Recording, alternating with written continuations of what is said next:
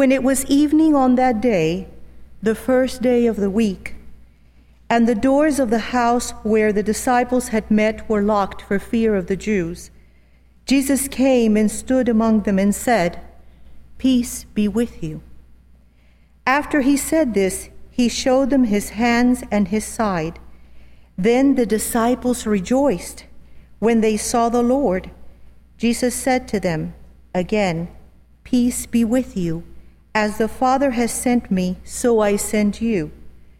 When he had said this, he breathed on them and said to them, "Receive the Holy Spirit. If you forgive the sins of any, they are forgiven them. If you retain the sins of any, they are retained." But Thomas, who was called the twin, one of the 12, was not with them when Jesus came. So the other disciples told him, "We have seen the Lord."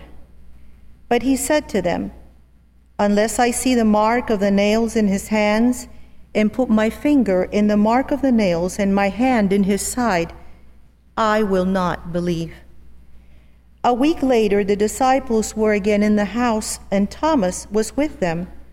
Although the doors were shut, Jesus came and stood among them and said, "Peace be with you." Then he said to Thomas, "Put your finger here and see my hands. Reach out your hand and put it in my side. Do not doubt, but believe." Thomas answered him, "My Lord and my God." Jesus said to him, "Have you believed because you have seen me? Blessed are those who have not seen and yet have come to believe." Now Jesus did many other signs in the presence of his disciples, which are not written in this book. But these are written so that you may come to believe that Jesus is the Messiah, the Son of God, and that through believing you may have life in his name. This is the word of God for the people of God. Thanks be to God. I have to admit, I feel sort of exposed without my mask on up here. It's been so long. It's just been a pattern of behavior now, and I don't know what to do with my face anymore. I'll do my best to smile, I suppose. I don't know, have you ever had one of those moments that completely shocked you? Like you were totally out of left field. Something that just completely floored you, something you were not expecting.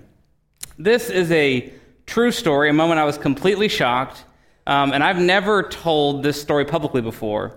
So here we go. I was very young, and we were gathering for Thanksgiving at my grandmother's house, as was tradition. We would gather up in Marion, Indiana. Her house is a big house, the kind of big house like when you're a little kid, it just takes forever to walk across. And I just remember this home being vast and enormous. The kitchen itself was just big. They had taken their garage and converted it into a gourmet kitchen. They had this huge butcher block table that could fit like 13 people around it. It was just this massive place for entertaining. And I was sitting where the kids sat, on these little stools on the far end, and then all the grown-ups sat, of course, on the other side so they could have adult conversation. And I was on the other side, and there was my uncles and my mom and dad and my grandma and my great aunt Pris and my sisters. We were all there eating. And all of a sudden, my aunt, who was up in age at the time, sitting there, just goes, "Ugh," at the table in front of all of us. And my grandmother was a nurse, and my uncle was a nurse, and so they just look over and go, "Pris?" Nothing. They take her pulse. Nothing. And they get up and they sort of just move her to the sunroom, and they're like, we're having a discussion, like, what do we do? This just happened at the dining room table during Thanksgiving. And they lay her down in the sunroom, and we see it before we hear it before we see it. We're sitting there having this conversation about what to do next, and all of a sudden, the porch door we hear open, and Pris gets up and walks back to the table like nothing had happened. It was this bizarre moment. We were like, well, out of all the things we were expecting to happen at Thanksgiving, that one did not make the list. It was one of those shocking moments. I'm a big Indianapolis Colts fan, and when they won the Super Bowl with Peyton Manning, I was like, I was not expecting that. I mean, as a little kid, I rooted for it, you know what I mean? But like, it happened. Some of you are Astros fans, and when they won the World Series, you were like, they did it! You know, you were not expecting it. Have you ever had any of those moments where something happens that you were not expecting, and you were completely floored by shock and awe? And as we get older, right, fewer things take us by surprise. Nod your head. I know this is true. Things happen, and I'm like, well, you know, if I was younger and maybe I might not have seen it go that way, but I've seen things now, and yeah, I anticipated that. Or you aren't shocked so much by it. The disciples in our story could not say that. Something happens to the disciples, and they are shocked and thrown off their rocker. They don't know what to do. It completely reorients their life, and they are sort of left in the fallout of Jesus coming back from the dead.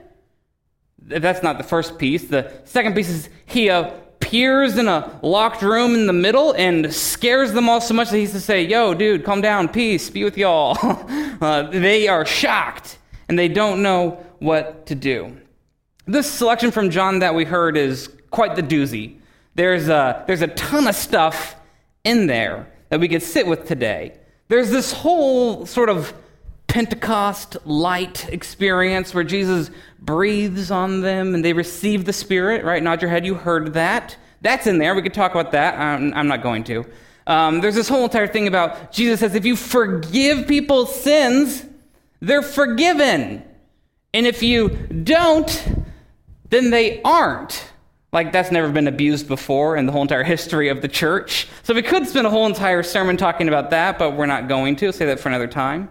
Then there's this whole entire bit at the end where it says that Jesus did a whole bunch of other stuff that this book cannot comprehend and hold all the things that he does.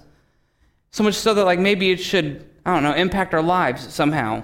Which raises questions for me, like did Jesus talk about Wall Street? Or did he talk about like proper law enforcement? Or about hedge fund management? Or like what car I should buy? Or space exploration and the ethics of that? I don't know. It's not in the Bible. How am I supposed to live my life, right? I'm supposed to engage this text in a particular way. We're going to skip past some of those difficult verses. And today I want to focus on the human element in the story.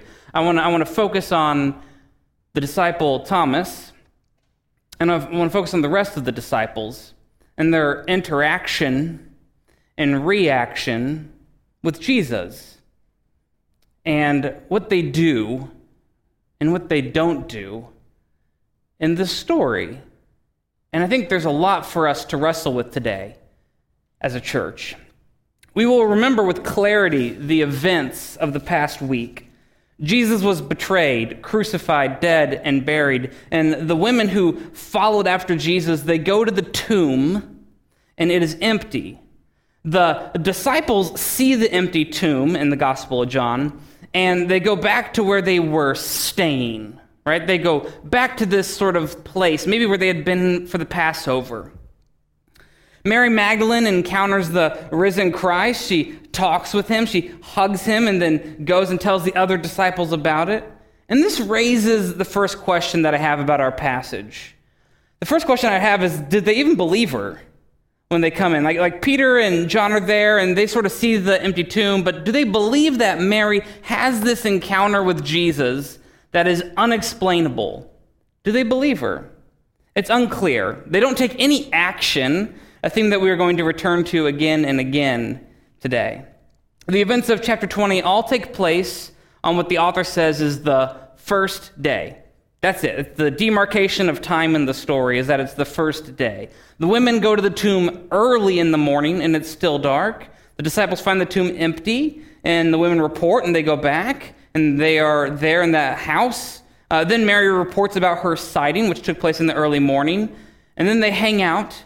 And it's only that evening that Jesus appears to them in the locked room. That's the big framework for our story. And there's three details that I want to drill down into out of all this. The first is that Jesus appears to them, and what's the first thing he says to them? He says, peace. Peace. In fact, it seems to be important to John because Jesus says it 3 times to the disciples. He tells them again and again, peace, peace, and peace. They are in this room and the doors are locked, which raises a question, why are the doors locked? And the author tells us they're locked because they're afraid of the Jews. They're afraid of what they did to Jesus, and if they find out that they follow Jesus, maybe they're going to do to them what they did to Jesus, which is kill them. And so they're afraid. And Jesus' words to them in their fear are peace. Peace. Peace. Friends, peace is greater than fear. Peace is greater than fear. But this raises another question for me. What in the world is peace? What does it look like in your life to have peace? I teach a thing by Dave Ramsey called financial peace. So I know what it's like to sort of have my house in order, my checkbook balanced, and have an IRA and have peace that way. But that's not a peace that passes understanding. That's not a peace that when life goes completely off the rails, that I feel at peace. No amount of money can provide peace in that way. So what is peace? When Jesus says peace to the disciples, what is he talking about? And John doesn't tell us. There's no footnote. There's no short little definition. There's no hyperlink in the story that says, this is what Jesus meant when he said peace. It's not there. So friends, what is biblical peace? What is this understanding of peace? My short and dirty definition today is that it's whole trust in God. It's knowing that God is going to be with you no matter what happens. When life is going great, swell, grand, beautiful, and you're #blessed, God's peace is there. When life stinks, when it's awful, when you lose the job, when the friend dies, when you don't know what to do next, when there's a pandemic, God is there. You're blessed. God is with you. Peace. Peace is greater than fear. And I think that's something the disciples needed to hear probably 3 times. That's why Jesus said it 3 times. Friends, you are huddled in this locked room and you are afraid. Peace. God will be with you. But Jesus, what about peace? God will be with you. But Jesus, you don't understand peace. God will be with you. Peace. Peace is greater than fear. It's the first detail of the story that sort of caught my attention as I was looking over this passage. The second detail that sort of catches my attention about this story is that Jesus meets them where they are, literally. Right? Jesus doesn't say well, you got to come down to the cathedral to find me. Jesus meets them where they are, so much so that a locked door can't stop them. He appears, so much so that even Thomas's, rigmarole, a list of doubts can't stop Jesus. Jesus meets them where they are. He meets them in their fear. He meets them at their home. He meets them where they work. He meets them where they are in their faith journey with God. He meets them in the middle of that. Friends, if there's room for Thomas, there's room for you. If you struggle with your doubt, welcome to the show. Thomas makes the highlight reel in the Gospels because he says, I don't even believe in this guy. I don't even say, you said he rose from the dead. I don't believe you. You're full of it, Mary. Peter, you're full of it too. And Jesus appears to him, meets him where he is, and says, Thomas, I understand you got some doubts, brother. And Thomas goes, you bet I got some doubts. Jesus says, let's go. Jesus meets Thomas and the disciples where they are. If there's room for Thomas at the table, friends, there is room for you. I promise you that. Peace is greater than our fear, and if there's room for Thomas, there's room for you. The third detail that sort of captures my imagination about this story and something that I've been sitting with for a little bit is that an encounter with Jesus here should propel us to action out there. And this is the most interesting thing about the story to me. Of course, if you preach this, you'd probably say, Josh, there's something more interesting, and I'd say, okay, you're right. But to me, as I was wrestling with this passage, this is the most interesting thing about this passage to me, right? Okay, they encounter Jesus at the garden, and what do? They go start the church, right? No, they go back to a room and they lock the doors and they throw the furniture against it and they hide out of fear. They don't do anything. They encountered the resurrected Christ and they didn't do anything. Jesus appears to them. He breathes on them that sweet Holy Spirit mojo, right? And then they go start the church, right? No, they're still afraid. They don't do anything. This is crazy. Jesus has now appeared to them twice in really different ways. He gives them the gift of the Holy Spirit and says, get going. The Father sent me. I'm sending you. He breathes on them the Holy Spirit and they say, lock the doors. Throw all the furniture against the wall and get down. Hide. They don't do anything. A week passes. And where does Jesus find them again with Thomas? In the same space, doing nothing, afraid again. I am shocked by their inaction. But maybe I'm not that shocked. Because if I'm really honest, sometimes my encounter with God or my faith has not always led me to faithful action. And maybe we are a lot more like the disciples than we want to admit. And that sometimes our interaction with Jesus does not lead us to action. But friends, an interaction with the risen Christ here should lead us to action out there. Amen? So I want to sit with that for a second, and I want to have some ideas on why that is. What are some things we can say about this encounter with Jesus that should propel us to action out there? So as I think about that, the first is we have to come face to face with our doubt like Thomas.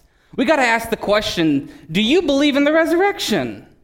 Do you? Is it more than lip service? Do you believe in the resurrection? Because the disciples came face to face with it, and it radically changed their lives in ways that they probably could not articulate or understand or know the consequences of.